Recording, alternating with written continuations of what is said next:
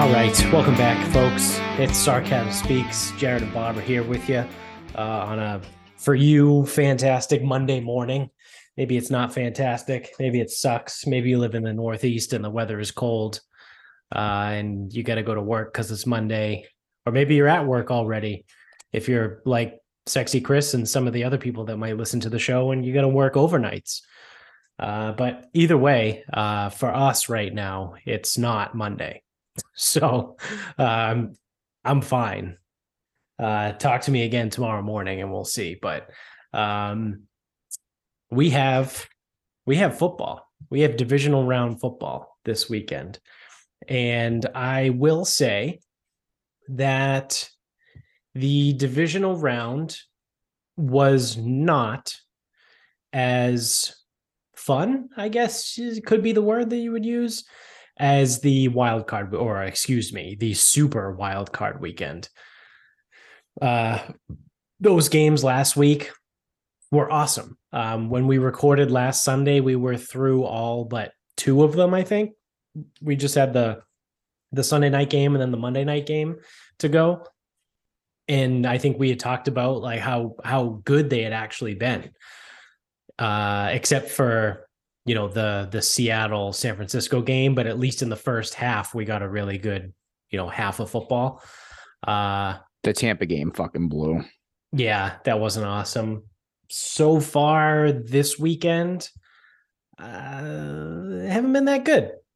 I mean, they've been fine. I'm not going to sit here and say they sucked, right? Like, I'm not saying like these games are fucking terrible, but compared to last weekend, I don't know. Haven't really been that great. I mean, the Philly game yesterday was a fucking joke. You know, Philly won 38-7. Like, at no point in that game did it ever even feel remotely close, because it wasn't mostly. Because the Giants are fucking frauds.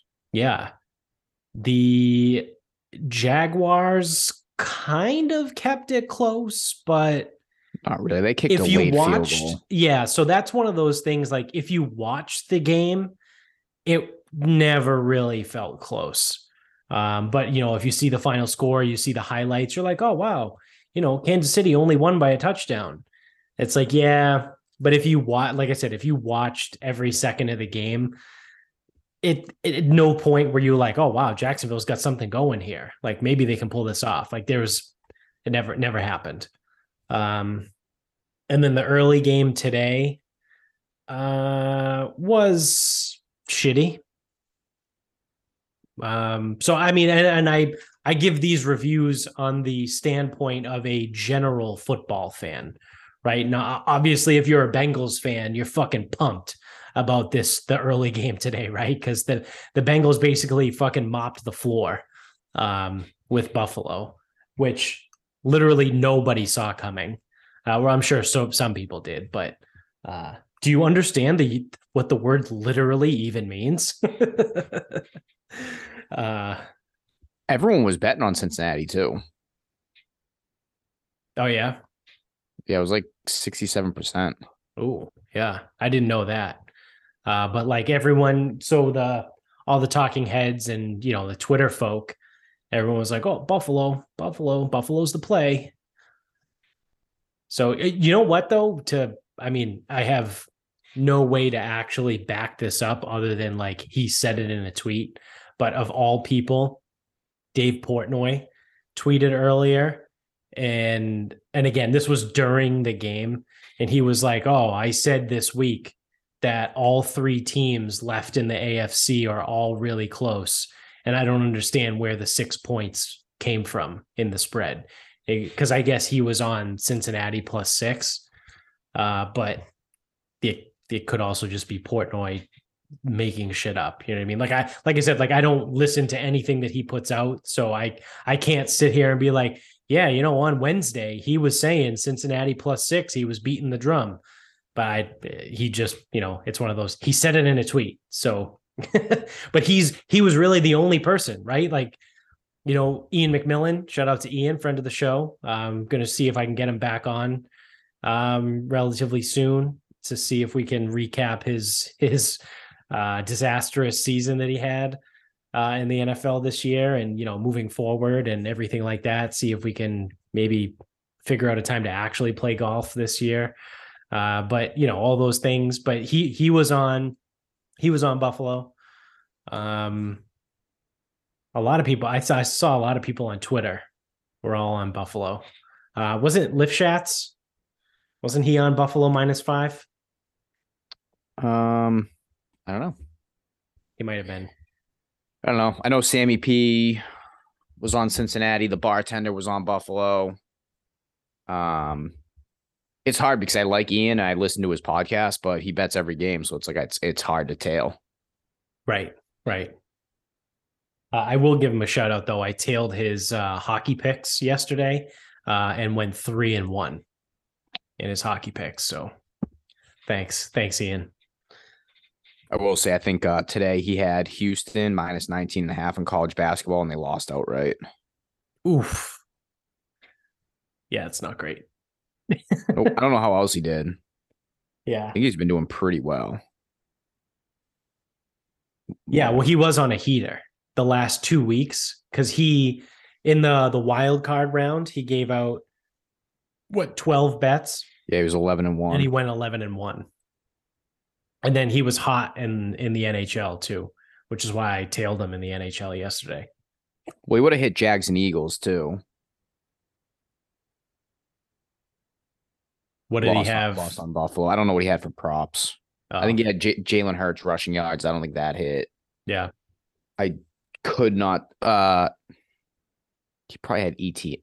No, I don't remember his game prop for that. And then he had to have been on Chase over 7.5. Yeah, I think he was. If he could find it. I think that was like his deal. Oh, yeah, that's right. I remember that when I listened. He said he couldn't find it anywhere in any of the books. Yeah. Either way, regarding this, how stupid are the fucking people in Buffalo? Like, especially watching that game today with a snowstorm. They built a fucking dome team. Yeah. To play in Buffalo, New York. Yeah. Like, I was just watching that. They couldn't play in this weather at all. Right. Like, I mean, Diggs maybe still got a little bit of separation, but like, how's Gabe Davis supposed to run by people when it's fucking a slip and slide out there? Right. How's Isaiah McKenzie your quarterback's a moose, so he'll run through people, but your running backs are Devin Singletary, who's about 5'3", and James Cook, who weighs about 180 pounds. You know what I mean? Those running backs are not built for upstate New York, cold weather, snow football. Bro, they're not even built for Kansas City or Cincinnati in January. Yeah, that's true. That felt like a fucking NFC fucking dome team. That team would be great in the South. Yeah. Yeah, they would do great in Atlanta, right? Like that's tough. And it's like it's hard. It's one of those things that's like hard to quantify. But like even last year in the Hurricane game against New England. Yep. They couldn't do anything. And they fucking lost that game. Like, how do you have a team in Buffalo, New York, and you're built to be the 99 Rams? Yeah. I don't know. That was like one of the more puzzling things. Yeah, like there's no big physical receiver, right? Like, and Stephon Diggs is very fucking good, right? He's arguably a top 5 wide receiver in the NFL, right? It does, I might not have him in my top 5, but a lot of people do. So he's arguably one of the top 5 wide receivers in the NFL. So he's going to produce no matter what the situation is. But when it comes to trying to find a wide receiver to fit your team and your team's situation, AJ Brown would fit the Bills more than Stephon Diggs, right? Because he's big, he's physical, he's fast, but he's probably not as fast as Stephon Diggs. Yeah, he can make those possession type plays, take a slant over the middle. That's what you need in Buffalo in January in 3 inches of snow. Like you said, like how is Gabe Davis supposed to run by anybody? Like how much quicker, right? How much is Isaiah McKenzie's shiftiness help him when there's 3 inches of snow on the field? Like it doesn't matter. Like it's those type of things. When you look at Cincinnati, you have T. Higgins, who's a big body possession wide receiver, right? Hayden Hurst, tight end. He's one of those new age tight ends in the NFL. He's like he's kind of like a borderline wide receiver. He's just like a thick wide receiver. I don't think they use him to block much. I think they use whoever else they have at tight end. So Devin Asiasi. Yeah. So it's you got to look at the makeup of the team, right? And what you're most likely going to be looking at. So I think you're right. I think that's a really good point. I never thought of it like that they built a dome team. Well, and it's Buffalo. Like, again, it's like really, really difficult to figure that out until you're faced with the elements. Right. That's true too. So I don't know. It just doesn't make sense. Like the reason they lost is because their team isn't built right for where they are. They got a home game in the fucking divisional round, and their team was not properly constructed for their region. Yeah, that's tough. That's a tough look. I'm just like, I don't know. I'm like trying to figure out, like, is this team ever going to make the jump? Yeah, I would say they would need a Joe Mixon, right? Like, and I don't know anybody's salary cap situation, but depending on who you want to listen to, like if you follow Felger and Maz in this region, say the cap is crap, but my first thought would be like a Josh Jacobs, right?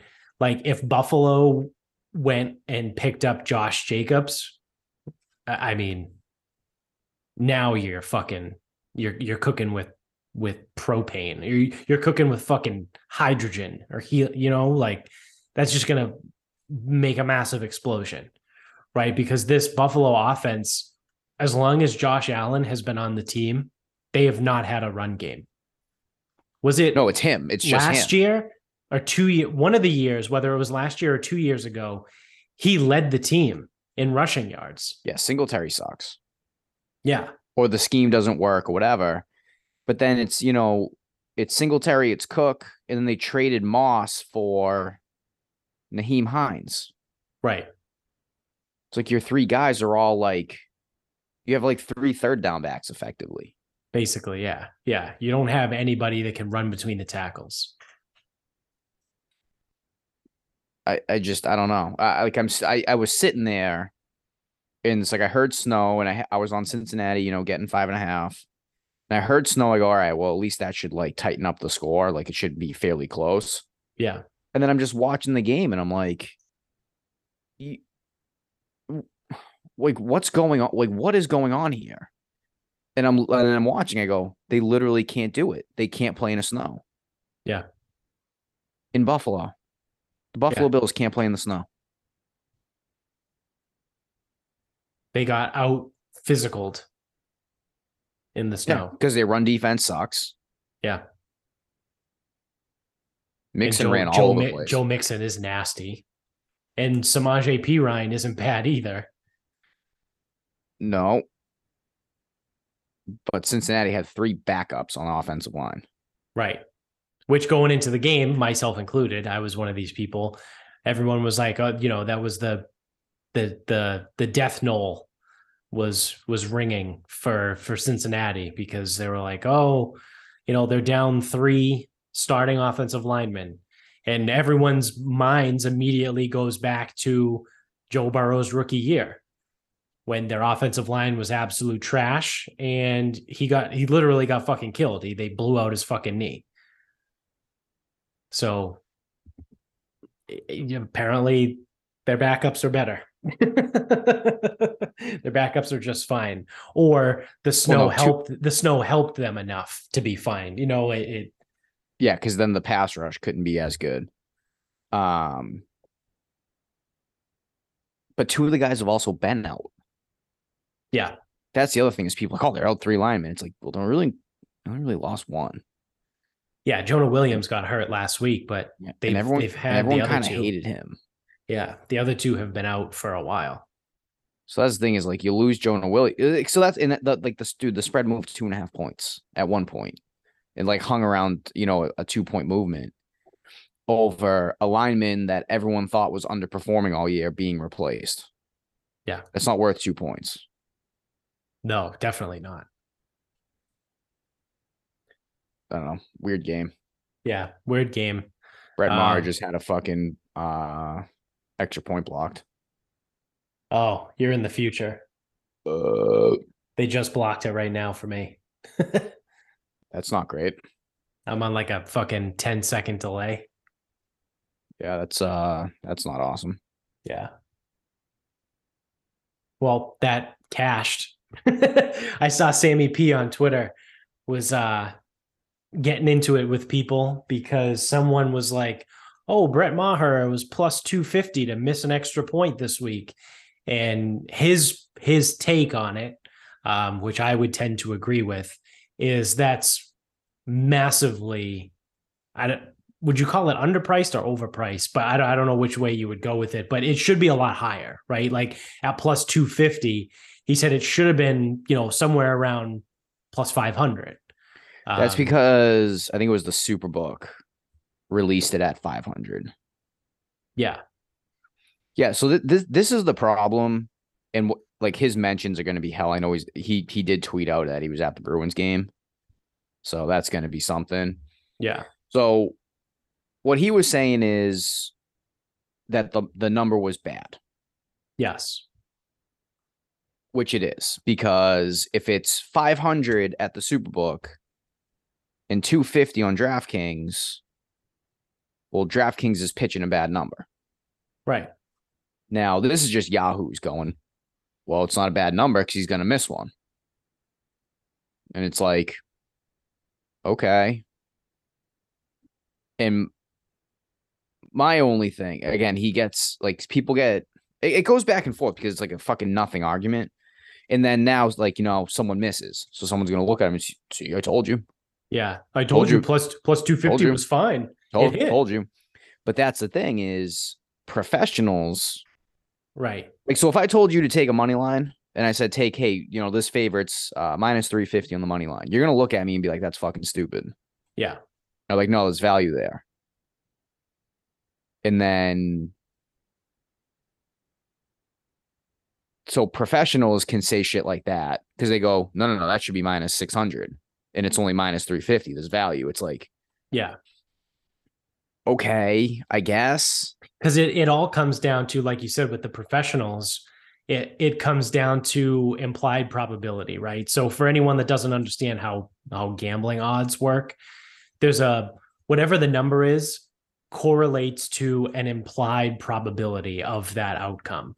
So if if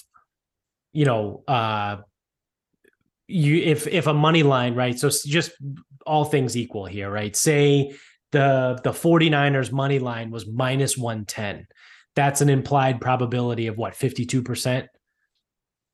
Something like that. Because that's why you have to hit 52. I'm going to pull up a calculator.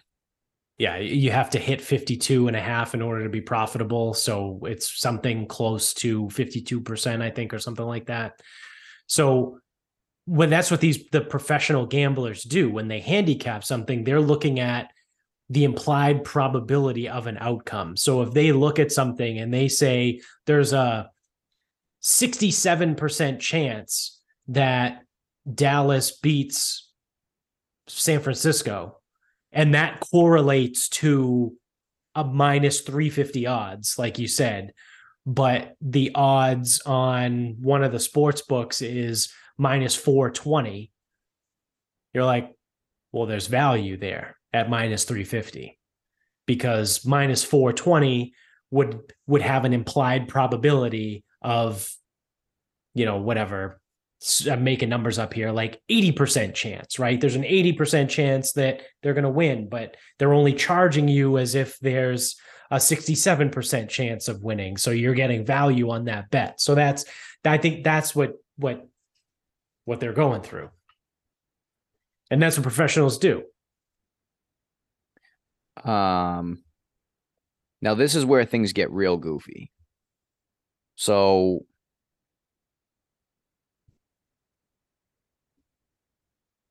Did you find a calculator?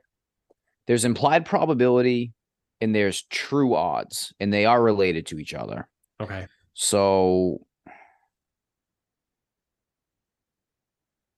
a 250 money line plus 250 money line has a win percentage implied probability 28.57, sorry. 28.5% likelihood to hit.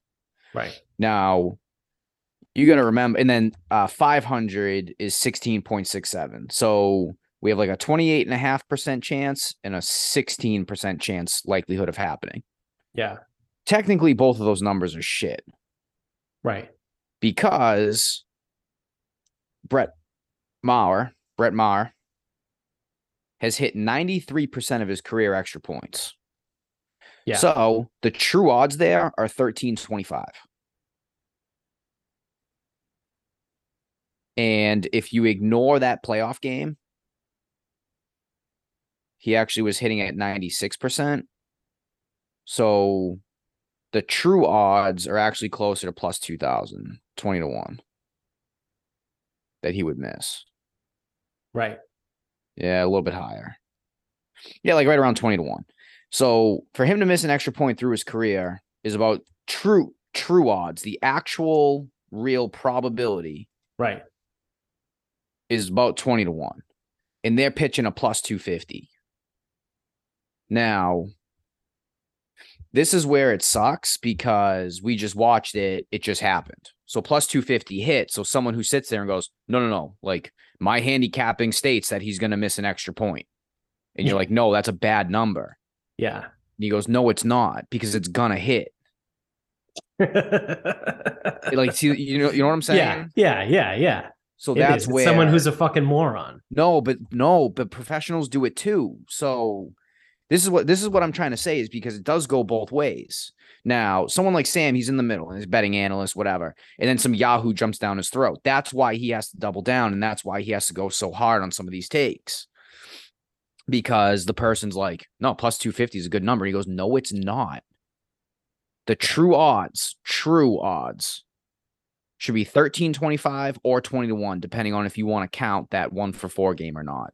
Because if you're doing a statistical analysis and going, I watched him go 1-for-5 or 1-for-4. 1-for-5? 1-for-4? I don't remember what he was. Something. Yeah, I don't know. Whatever. I think it was 1-for-5 because he missed 4 in a row. So I watched him go 1-for-5. He sucks at hitting extra points. Like, okay, well, throw that data set out because the 1-for-5 doesn't matter. So if you then take all of his other ones, well, he hits at 95, 96%. So the likelihood of him missing an extra point mathematically is 4%. Is four and change, between 4 and 5%, which is a 20-1 odds or a 20-1 true odds. Right. So you can say plus 250 is a bad bet. But if a professional then starts doing this, so like let's just say so we know that a home team is like 50-50, right? Yeah. In a favor, it's usually 50-50 for covering, whatever. So we already know like there is no like edge, but like some professional thinks they have an edge. And they might see, a good example would be like the Floyd Mayweather fights. Like when Floyd Mayweather fought Conor McGregor and he was like minus 1,000. Yeah. And people were looked at and go, there's crazy value there. But now you and I look at it like you would need to bet 1,000 to make 100. Yeah. Or you would have to bet 1,000 to win 100 or 10,000 to win a grand. Yeah. Or 20 grand to win 2,000. So like someone can look at that and go, 25 grand to win 2,500. They go, that's a great bet. But you and I would look at it being like, I'm only going to bet like $50 on this thing. Like I'm going to return like change. Yeah, exactly. Yeah. Or like ones of dollars. Yeah. And we're like, no, that's stupid. So like this bet is $50 to win 50 cents. This is where sometimes I get a little peeved with like sometimes the people who analyze and sometimes the people who are pros and being like, because a lot of like value is opinionated, right? Right. It's very rare that we can look at something like player props. And this is probably why some people can find an edge in props. There's actual data there where it's like, you know, Josh Allen threw 14 picks in 17 games. Or I think that's what it was. So the rate there is, I don't know off the top of my head, 14 divided by 17, you know, we're talking almost one per game, right? Close enough. 82%. So, okay. So say he goes 3 games in a row without throwing a pick. It would be wise to start taking him to throw a pick. Right. Because statistically over the season or use a career, whatever, it doesn't matter. Like the guy with enough sample size, the guy usually throws a pick 82% of the time. Let's just say that. And 82% of games. Right. And he just went 3 games without throwing one. Right. So outside of catching an anomaly year, like you can start to do some of that. But then like, you know, if it's say he's gone 4 games without throwing one, he usually throws one in 82% of games and it's hanging like a minus 150. Someone will be like, oh, what, you lay 150? And it's like, yeah, there's value here. And someone else can go, no, there's no value there. It's like, no, he's due to throw. He's due to throw. Like there's value there. And it's like value is relative. Right. Because it's all about what the person who thinks they know what they're doing. Now, professionals get the benefit of the doubt that they can say, well, I'm a professional. And it's like, oh, I've been gambling for 20 years and I've placed millions and millions and trillions of bets. So it's like, oh, well, what I say goes because there's value there. And then the fucking team loses. And it's like, well, it's still the right bet. It's like, yeah, I don't know. It just gets hard. And then like something like that happens where we can show true odds and see how fucking upside down it is compared to what they should be. And then it hits anyway. Yeah. So, yeah. I mean, none of us are Titanic Thompson, right? Well, that's because he's always he's always hustling. He's always got an edge. It's like Worm and Rounders. Yeah. Can't just play it straight. So that being said, since we're on the topic, I have a question for you that I thought of the other day when I saw the tweet about all the sports books that just got approved for Massachusetts. Yep. And we are officially like 9 days away from mobile sports betting going live. No, retail. Oh yeah, whatever. So what books do you think you're going to use? Have you given any thought at all? So, well, see, this is actually difficult. And this was again another Sammy P thing. So, because he had taken a picture of the drive-in spot in the garage at Wynn to place a bet. Right. And someone goes, that's useless. Why can't I just bet it on my phone? And he goes, well, some people want the tickets. Right. And I think it was him and I think Lifshatz was in that talk too. And they go, why would someone bother with the tickets when they can just do it from your phone? And he goes, taxes. And I'm like, okay. Yeah. But a reason the recreational person would want a ticket is one, you can use cash. So if you have cash on you, you don't have to worry about a deposit into an account and having an account balance and paying the fee on that. Cash is cash. Cash works. Then if it's something like a future, so it's like, I'll probably go the first day we can, the 31st, 10 a.m. I'll probably be there, to be perfectly honest. Not at Wynn. I'll probably go to Plain Ridge. Yeah. Just to say I did it. because I don't know, it's funny to me. Um, we'll see if I can.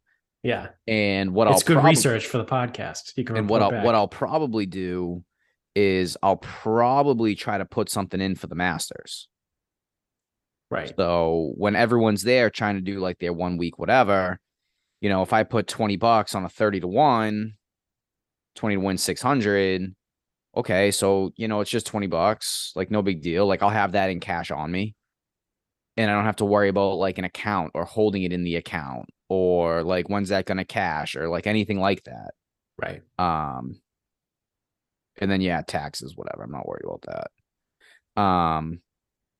So in terms of what books will I use, I already have a DraftKings account. Right. As do I. So no issue there. Yeah.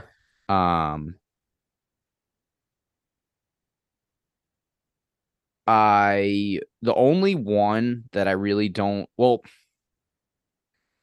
I don't know much about Fanatics because they haven't launched anywhere yet. This will be the first one. Okay. I don't know what better is. It's different. There's something different about it. Yeah. So I'm not really sure. I'd have to look more into better. I don't know what Betway is. I do know FanDuel. I do know PointsBet. Yeah, PointsBet's probably a big one. One of the biggest. Yeah, like the bigger ones, DraftKings, FanDuel. Didn't they used to be offshore? PointsBet? I don't know. Bet365 used to be. Okay. And that's who Raynham partnered with, but they don't have a deal yet. Yeah.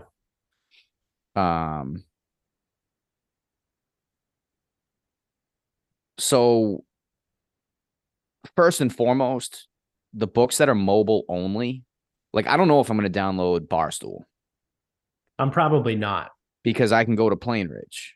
That's my reasoning. I probably won't download the Barstool app because Plainridge is 10 minutes from my fucking house. And I don't know if I'll download WinBet. Because even though Encore is a little more of a pain in the ass, like if I really need to find those odds, like if I care that much, then I'll just make the drive. Yeah. But I will not make the drive to Springfield. Right. So BetMGM, Caesars. I don't know. Like I don't know how many I'm going to actually download because at the same time, like you have to deposit into all. You have to deposit into each one. Now right. I don't know if the American books charge fees for that. Yeah, I don't know. Maybe not. They might, but not. I don't know. The offshore books do. Yeah, they do. So, truth be told, I don't know how many I will. Yeah. Do. Again, I've already got DraftKings. What I will like as we get closer to March, what I'll probably do is just kind of like start looking at like an odd screen and just kind of like taking note of which books seem to be okay. Like, dude, they're all going to be pretty much the same. Like, I feel like they're all very reactionary to each other. I think the only big difference is going to be in the future markets. So, right. That's where I could see myself potentially having more accounts than I'd like. Yeah. But these are all regulated books, so like the withdrawals aren't fucking retarded anymore. Like that's part of the reason why I only have one offshore is because it's like you need to have a certain balance or you need to roll over. Like you don't do that in American books anymore. So it's like, right. If I deposit $100 into an account, say I put 50 on a future and I hit that future, I can withdraw the remainder and leave the $100 in there. Right. Right. So I think we'll have a little bit more flexibility compared to like the offshores. But I haven't tracked any of these. I haven't really tracked many of these books, so I don't really know who has the best odds or who doesn't. Yeah, so I was actually going to say basically the exact same thing. That I'm probably going to pay attention to what the odds are probably at the books that I would be interested in. Or I guess if I could find somewhere that has like all of the ones in Massachusetts listed to compare. There are odd screens. Yeah. Like, is that another app? Do I have to develop that app? It might be well, the big one I think you have to pay for, it's Don Best. Don Best. That might be it. I'm not sure. I don't know. But like that's the one like the professionals use, but like that's the one like the books use. So like people who like arbitrage bet or whatever, they just keep that screen up, and the second they hit it and it's like, okay, bang, then I'm gonna go to this book and I'm gonna nail that book, or I'm gonna start making phone calls, whatever. Yeah. But I think just Vegas Insider has enough of an odd screen. Oh yeah, that's true too. Because I know, so the Action Network is the app that I use to track all my stuff. They kind of have some, but it's not great. I also don't know what the Action Network looks like on a computer. It's a little bit better than the app because it's not that much different. There's one thing when it comes to like I'll place like single games on my phone, but boy, is mobile fucking like awful to like do this shit. Oh, to like bounce around, to get the props, to like change books, to look at sheets, like. Well, especially when you have to go offshore books because it's a web page. So you have to go on your web browser, right? And then open up a page and then open up a new tab. So it's just a pain in the ass. It's not like you can just like flip between apps on your phone.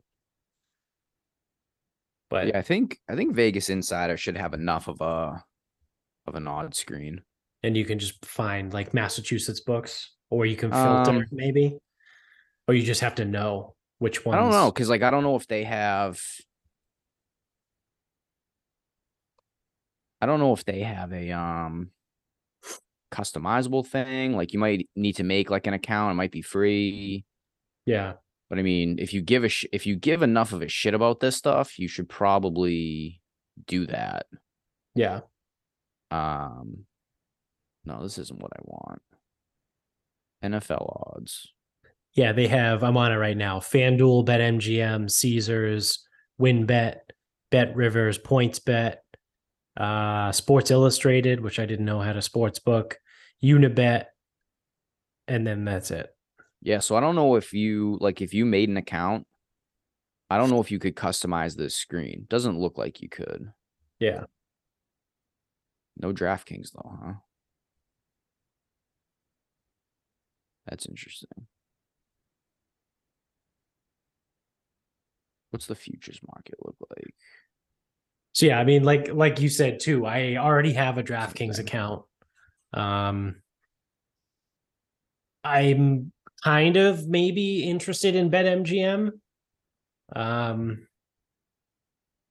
know Vinny has used them before, or he at least has an account. Yeah, I think part of me knows that it effectively doesn't matter, right? Yeah. So part of me would like to stick with some of the bigger books. So like just looking at this screen, I mean, this is, I don't know if it's customizable. I don't know if there are more, if this is just what it is. FanDuel, BetMGM, Caesars, WinBet will have all of those, and PointsBet. So we will not have BetRivers. We will not have SI. We will not have Unibet. So, I'm even just looking. So say you like, this is a bad market to look at because it's so finite now. I don't want, so if I might also look at golf too, because it depends on what you bet too. I basically used my other book that shall remain nameless because it's not my bookie.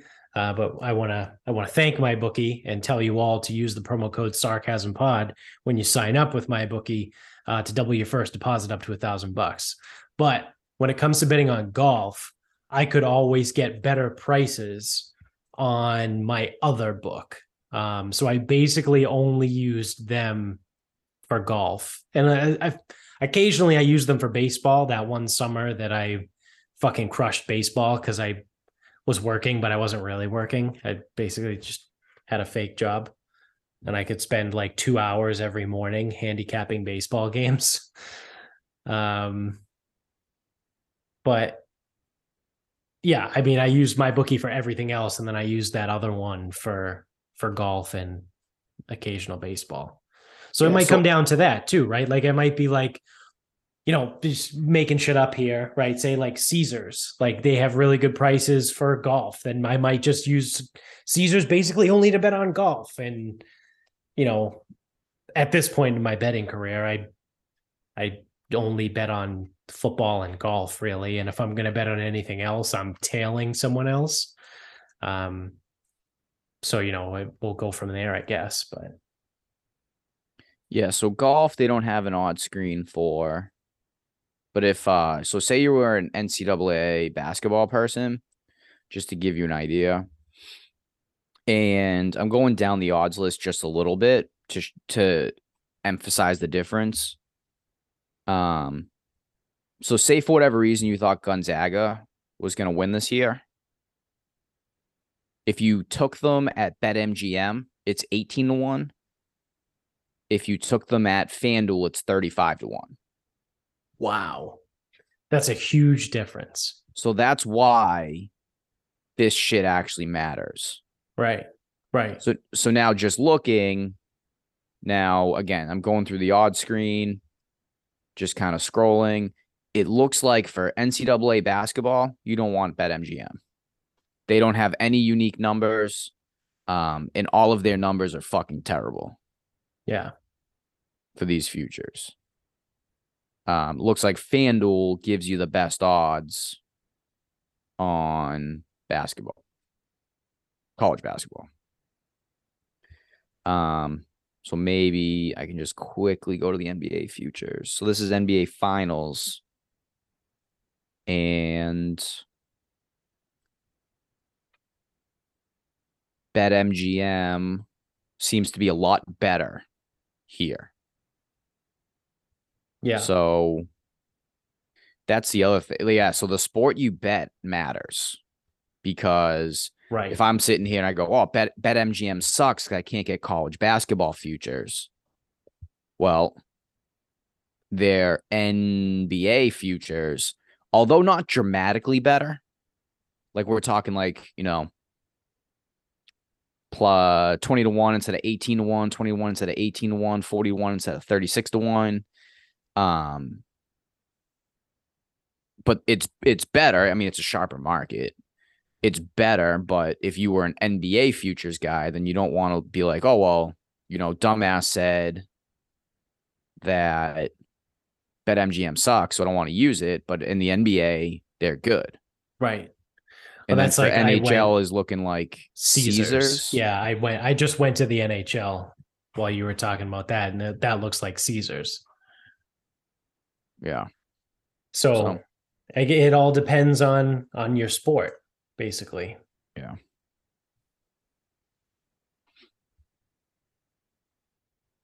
So I guess that's the answer to the question of my own question. Is we'll see, I guess. Yep.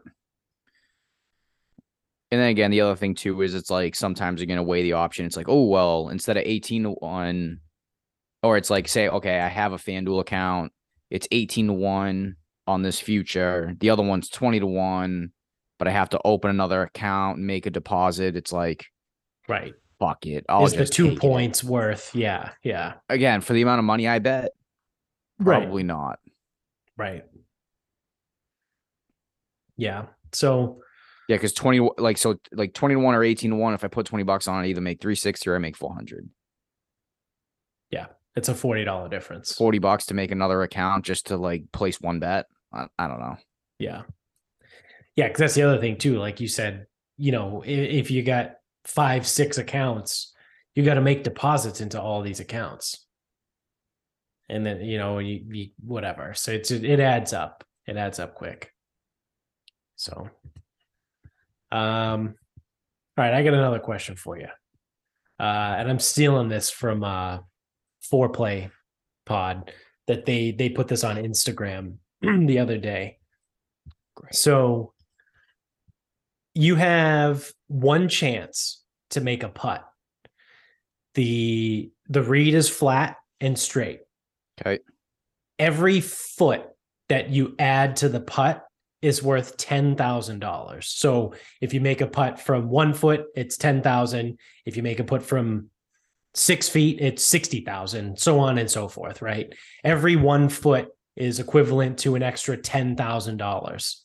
Again, it's flat and straight. What distance are you going to take that putt from? You only have one putt to do it. How about this? You go first, because my answer is not going to go the way I think you think it's going to.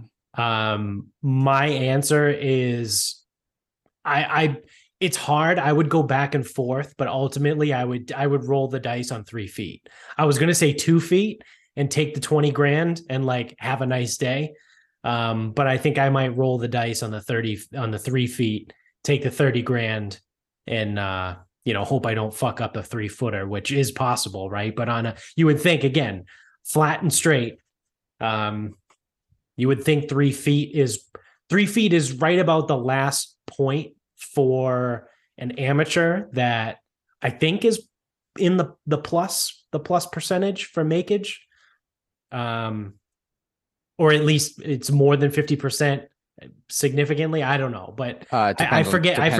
Yeah. It depends on skill level. Yeah. I forget Lou Stagner's chart. He did a whole chart breakdown thing, but I know on the tour professionals, 8 feet is 50-50. Right. So I know me and I know myself and my game that, I would go 3 feet, 30 grand and hopefully sink it, take 30 grand, have a nice day and go on with my life. Yeah. So so outside of someone playing a lottery ticket, that's pretty much the correct answer, because if the PGA Tour is 50-50 from 8 feet, that means a scratch is probably 50-50 from 6 feet. On all putts, obviously. So that includes breaking, uphill, downhill. So this is flat. Right. So the percentages are higher. So like right. The likelihood of a PGA Tour player making an 8-footer on flat, no break, is still higher than 50-50. Right. But on average, I think at 12 feet, because a lot of people are going to try, again, they're going to try to hit their lottery ticket. I think it's 12 feet. 20% of putts will miss based on abnormalities in the green or inconsistencies in the green. Right. 12 feet. I think it's 12 feet. And I think it's 20% of putts miss. So am I going to really take that on? Whereas I know that I hit like 95% of my 4-footers. So give me a 4-footer for 40K. Right. Right. Like I hate, like, it sucks because, again, someone's going to be sitting there like, oh, I'll take my odds on the 20-footer. I'm like, your odds are never going to hit that. Yeah. You're significantly more likely to miss it than you are to make it from 20 feet. Because that 200,000? Yeah. Yeah. So a putt for 200,000 on the line, it already isn't makeable. And now you're going to make it. Right. And now you also assuming that like your nerves aren't going to come into play, right? Because we're playing this out as if it's a real life scenario, which is why I truthfully went back and forth between the 2 feet and the 3 feet. Because like I said, 3 feet is like right about that spot where like it feels good, feels comfortable. But if right before I was going to go hit a putt for 3 feet, you were like, hey, if you hit this, I'll give you 30 grand. I'm going to be like, oh, fuck. I got to read this again. You know, like, it doesn't matter. It's flat, straight. Doesn't matter. I got to read it again. Like, it's a mental thing. So that's why, like, it comes into play. You have to factor that in because it's not obviously a real life scenario, but the hypothetical is pitched, in a real life scenario. So if you were just going to be like, oh yeah, no, I could hit a 7-footer, or, if you were whatever, if you were a really good golfer and, if you're a plus handicap and you're, more than 50% likely to, flat straight hit a 7-foot putt, okay, cool. But if right before that I was like, hey, you hit this putt, I'll give you 70 grand.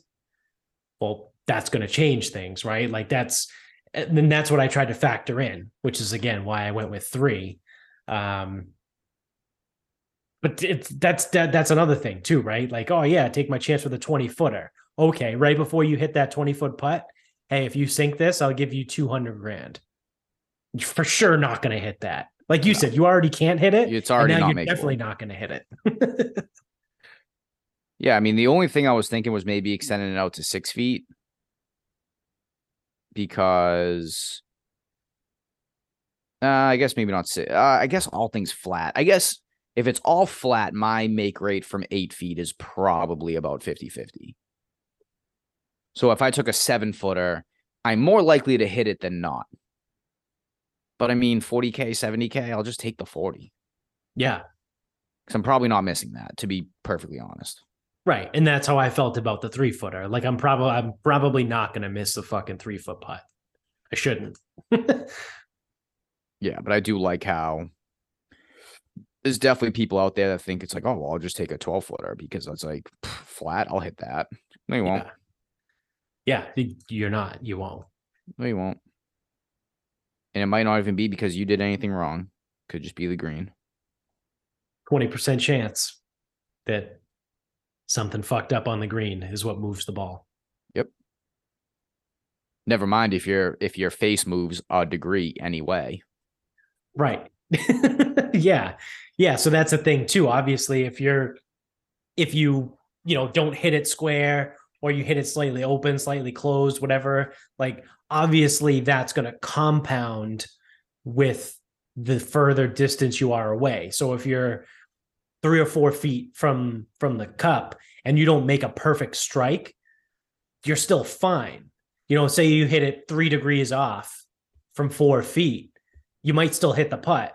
But if you hit it 3 degrees off from 15 feet, well, now you have, an extra 12 feet, an extra 11 feet for that putt to move. And that 3 degrees off is going to compound because you might be 3 degrees off now, but by the end of the 15 feet, you're going to be, a foot right or left, depending on how badly you hit it. So I thought it was interesting because I did look through the comments a little bit and some people were saying that. Like some people were kind of like us. And then some people were even like, give me a 1-footer. I'll take my 10 grand. They're like, I don't give a shit. Give me 10 grand. Some people were literally like, that's 10 grand I didn't have 4 seconds ago. Exactly. So sure. Yeah. I can do a lot with 10 grand. Which is, I think that's a fine reasoning. I'll respect the fuck out of that, man. Like, yeah. That's the thing is like, I don't for 10 grand. Yeah. I don't know if I can find this data. But then you had other people in the comments saying what you were saying, being like, oh, you got to go anything less than 10 feet's not worth it. And it's like, what the fuck do you mean anything less than 10 feet's not worth it? Like, that's the dumbest fucking thing I've ever heard. Yeah, let me see if I can get this for ShotScope. ShotScope has a database of millions of golf shots. I don't know how easily I can just find this. All right, 30 plus feet, no, 24, 6 to 12. Can you like filter it by handicap? I can see it by handicap, but they're giving me a range. So it's like, I want to know what a 2-footer is, not 0 to 6. Oh, yeah. Because 0 or at least make better ranges. Yeah, go like every 3, 2 feet. 4 to 6. Yeah. Yeah, that doesn't help me. Yeah, 1 to 6 is lame.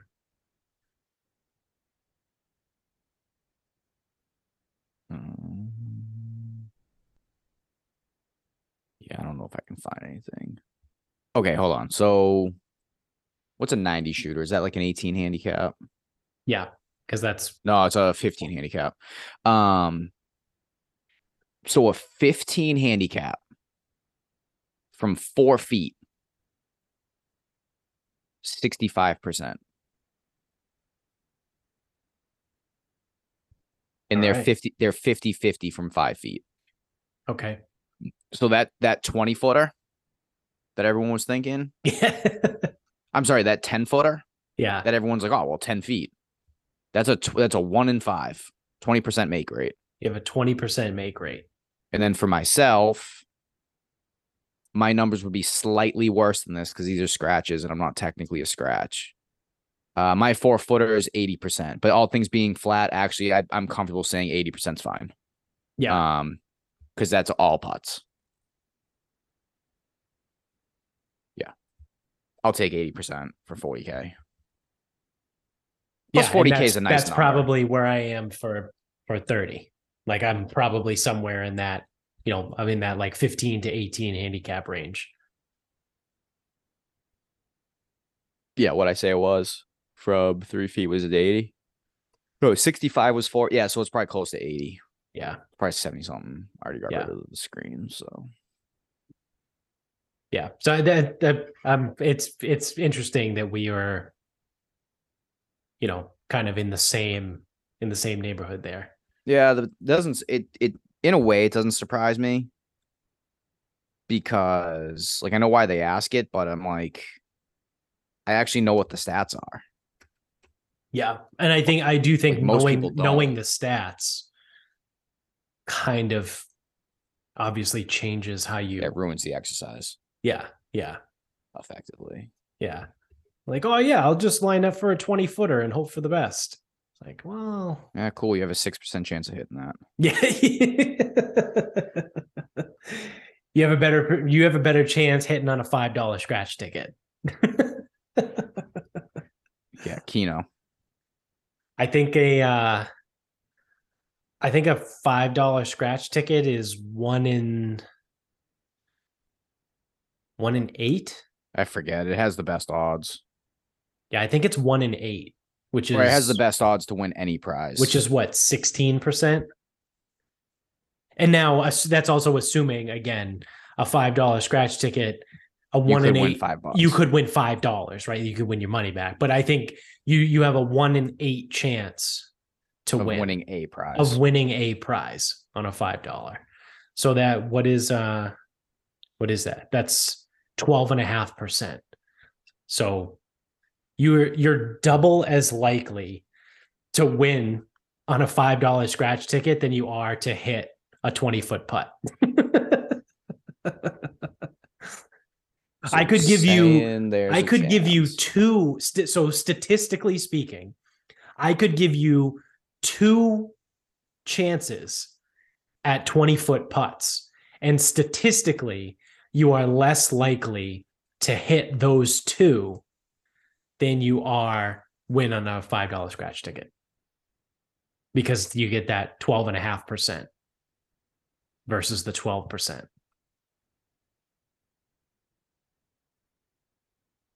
And I know it's not that clean because I think you have to do I don't think that's how probability actually works.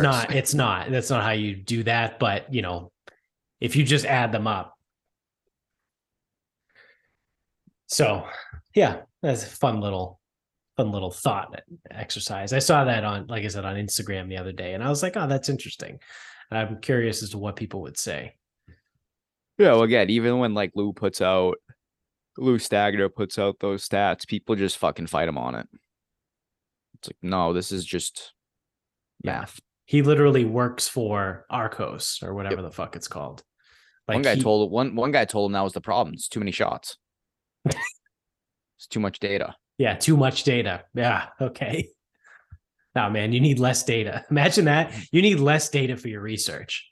I don't think anyone has ever said that in the history of fucking science. Yeah. But yeah, what happens in my Saturday group? Yeah. I'll tell you. You want to wrap this up? We can wrap this up. All right. So you were there on Friday. It was nice. It was nice to find a nice Polynesian haunt. Yes. Tahiti and Dedham. Yeah. And obviously, I'm not from Dedham. I'm not from Milton. I'm not from this area. So that means nothing to me. Yeah. I did ask someone from, she's either from I think she's from Dedham. And I was like, what's the deal with Tahiti? She's like, oh, Tahiti. She goes, I think she had a bridal shower there, like way back in the day. Like that was the place where everyone went for all of their shit. It's like almost like the Irish American, whatever. Yeah, but yeah. So Tahiti was the spot. So it was nice to go into a divey place to get a zombie. Yep. And feel god awful the next day. Yeah, it was the first time I had a zombie. I think I told you since we lived in Mansfield, and the little sludge in the engine the next morning. Yeah, I think I got a zombie at the sushi place at Legacy Place. But I don't want to go. Like, I don't want to. It's not really like a bar. Like, I don't want to go there and again drink 2 to 3 zombies and feel like complete shit the next day. Yeah. So, and I mean, I said this. It wasn't a Marissa zombie, but it was. It got the job. Still done. Good. It was. I don't think they used wolf rum like China Plaza. Yeah. So yeah, you know what? It was good enough because truthfully, I don't always need it to be like loaded up on fucking butane. Yeah, exactly. Is that that's all I got. That's it? All right. That's all I got. So I'm actually going to piggyback off of your final thought then, and continue on with the rest of the night then with the fucking when we were at RL. Yep. And we're standing there just I forgot about this. We're standing there kind of like in a circle, right? It's me, you, Chris, and Steve. For backgrounds, so it's Roxbury Latin, that's the school. We were there watching a basketball game with one of the fathers of the kids. So he brought us up into like this area where it's like buffet stations. Yeah. It's like a coffee station and a water station and cookies and shit like that. And like you can buy merch if you want to, whatever. So it's like private school type of shit, right? Yeah. Very, very expensive private school. Yeah. So it's mostly students and families up there, right? Yep.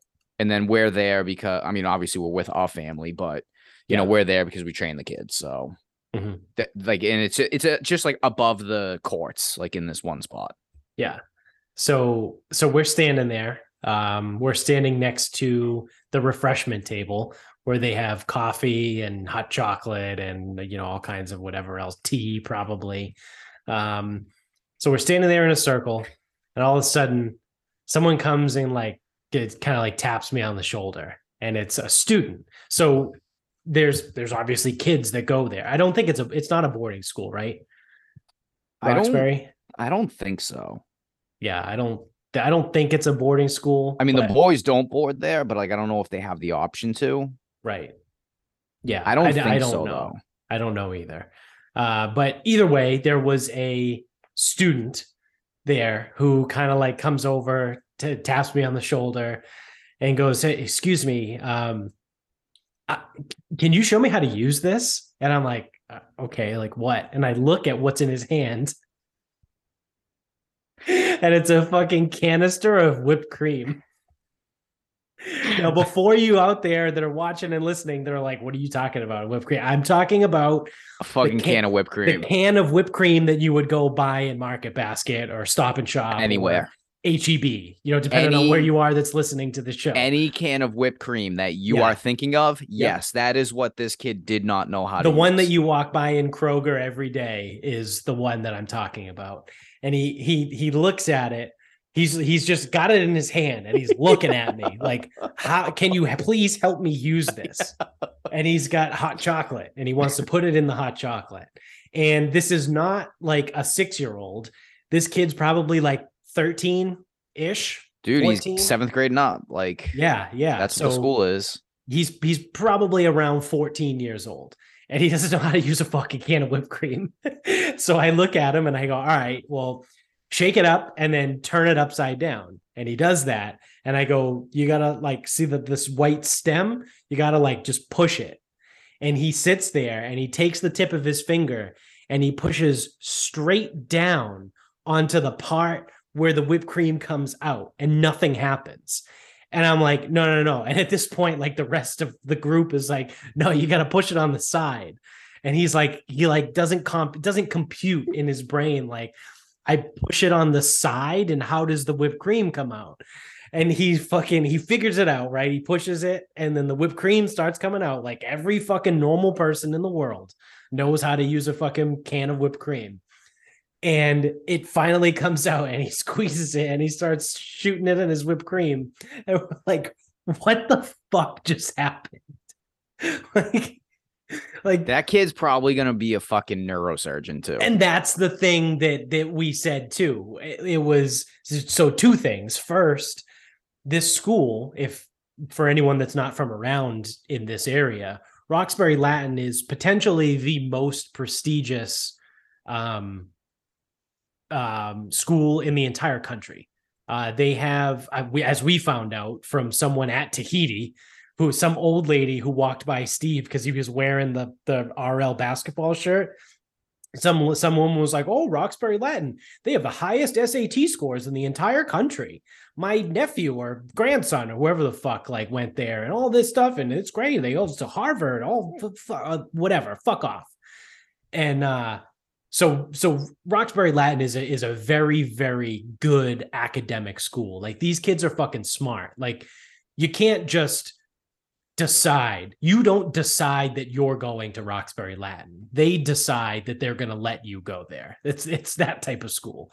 You either got to be a really good athlete or you got to be really fucking smart. And this kid did not look like an athlete. So yeah, that's what I mean is like, so he was, it's just hilarious, right? That, like you said, that kid's probably going to be a fucking neurosurgeon. And I had to teach him how to use a fucking can of whipped cream.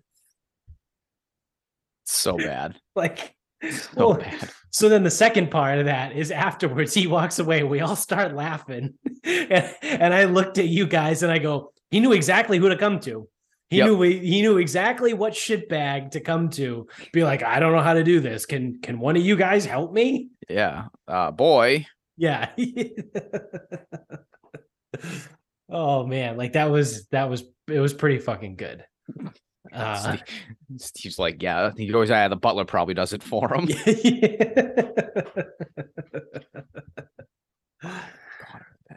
Yeah. Imagine that. The kid's probably going to be a fucking CEO of some massive fucking company someday. And he'll keep rockets from blowing up. Yeah. And I had to teach him how to use a can of whipped cream.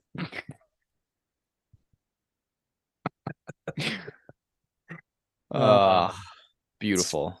Fucking great. So beautiful. This is the type of shit that you can't make up. And this is why I tell, like, this is a really good example of why I tell people performance in school does not indicate your intelligence. Correct. Because yes. I would say that now you could argue, well, he's still young. Yeah, you're right. But right now the kid's a dumbass. Yeah. He can't figure out a can of whipped cream. Yeah. Now he can probably do quadratic equations around my fucking sorry ass, but yeah, explain the baseline of a parabola and all that bullshit. He can probably do that. Yeah. But he had to ask one of us, one of the two people that you are currently listening to on how to complete a task that he wanted done. Yeah. Yeah. And not like a robotics equation. Yeah, it's not like he was sitting there like trying to dispute like E equals MC squared and he was like close. And then he was like, hey guys, like, can you take a look at this for me? Can we like walk through this? Can we double check my work? Because I think I just disputed it. No, he just wanted whipped cream for his hot chocolate.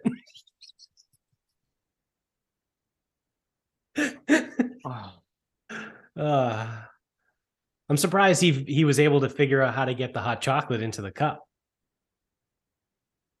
Yeah, it's all like levers and shit. He probably did physics for it. Yeah, yeah. But just his face when we were like, oh, you got to push. You turn it upside down, and you got to push the stem. And he was like, "What do you like?" He like literally tried to push the tip that's open where it comes out, and nothing happened. Oh, the other thing too is we had been drinking before this too. Well, so yeah, it's like, yeah. So not only did we have, you had 2 zombies, I had 2 zombies and 2 Bud Lights. Yep. So he needed our drunk assholes. Yep. To figure this out. Beautiful. Yeah. Pretty good. Pretty fucking awesome. It's going to be hilarious someday. You know, I got to get a knee replacement or something. And the doctor comes in and go, you look kind of familiar. He's like, oh, you know, start shooting the shit. They went to Roxbury Latin. I'm like, oh my God. When that press conference comes, that like, what year is it? So like a member of RL graduating class of like 2027 comes out and wins like a Nobel Prize. I'm gonna be like, I wonder if that was the kid who couldn't figure out the whipped cream. Yeah, I'll go. That'll be my first and only ever YouTube comment. I taught this kid how to use a can of whipped cream. He's gonna solve the fucking climate issue. Yeah. And somehow it'll like relate back to those cans. Yeah, he'll save humanity. He'll be like, oh wow, if only we had a different way to do this. Yeah. So yeah, that's pretty good. That was Friday night. It was a good time. This is the dumb shit that happens to us all the time. Without fail, dude. It's like, fail. If you listen to the show long enough, you get it at this point, right? Like it's not even a surprise to you. You're like, obviously you guys are the ones that this fucking happened to. Yeah. So with that said, that is going to do it for us. So thank you for watching, for listening, for coming along this ride. Like, rate, review, subscribe wherever you're at, whatever you're using. You can take a look at the bottom of the screen here and find all our socials. But if you're an audio only person, you can get us on Instagram at Sarcasm Speaks Pod. Twitter is sarcasm_speaks. Facebook page is Sarcasm Speaks. Website, sarcasmspeaks.com. Go to the merch store, buy some merch, get some t-shirts or maybe some mugs or whatever the fuck you want, anything you want with our logo on it. You get throw pillows, for Christ's sakes. You get laptop covers. I think there's an apron. So what you can do actually is go to the merch store, buy a Sarcasm Speaks apron, and then when you get that, you can go to grillyourassoff.com and then use the promo code SarcasmPod to get 15% off your entire order when you check out. And whatever you use to cook, when you're cooking, you can wear that Sarcasm Speaks apron while you cook with your grillyourassoff.com seasonings or barbecue sauces or pickles, whatever the fuck you buy from them, because it's amazing. So until next time, good night, everybody.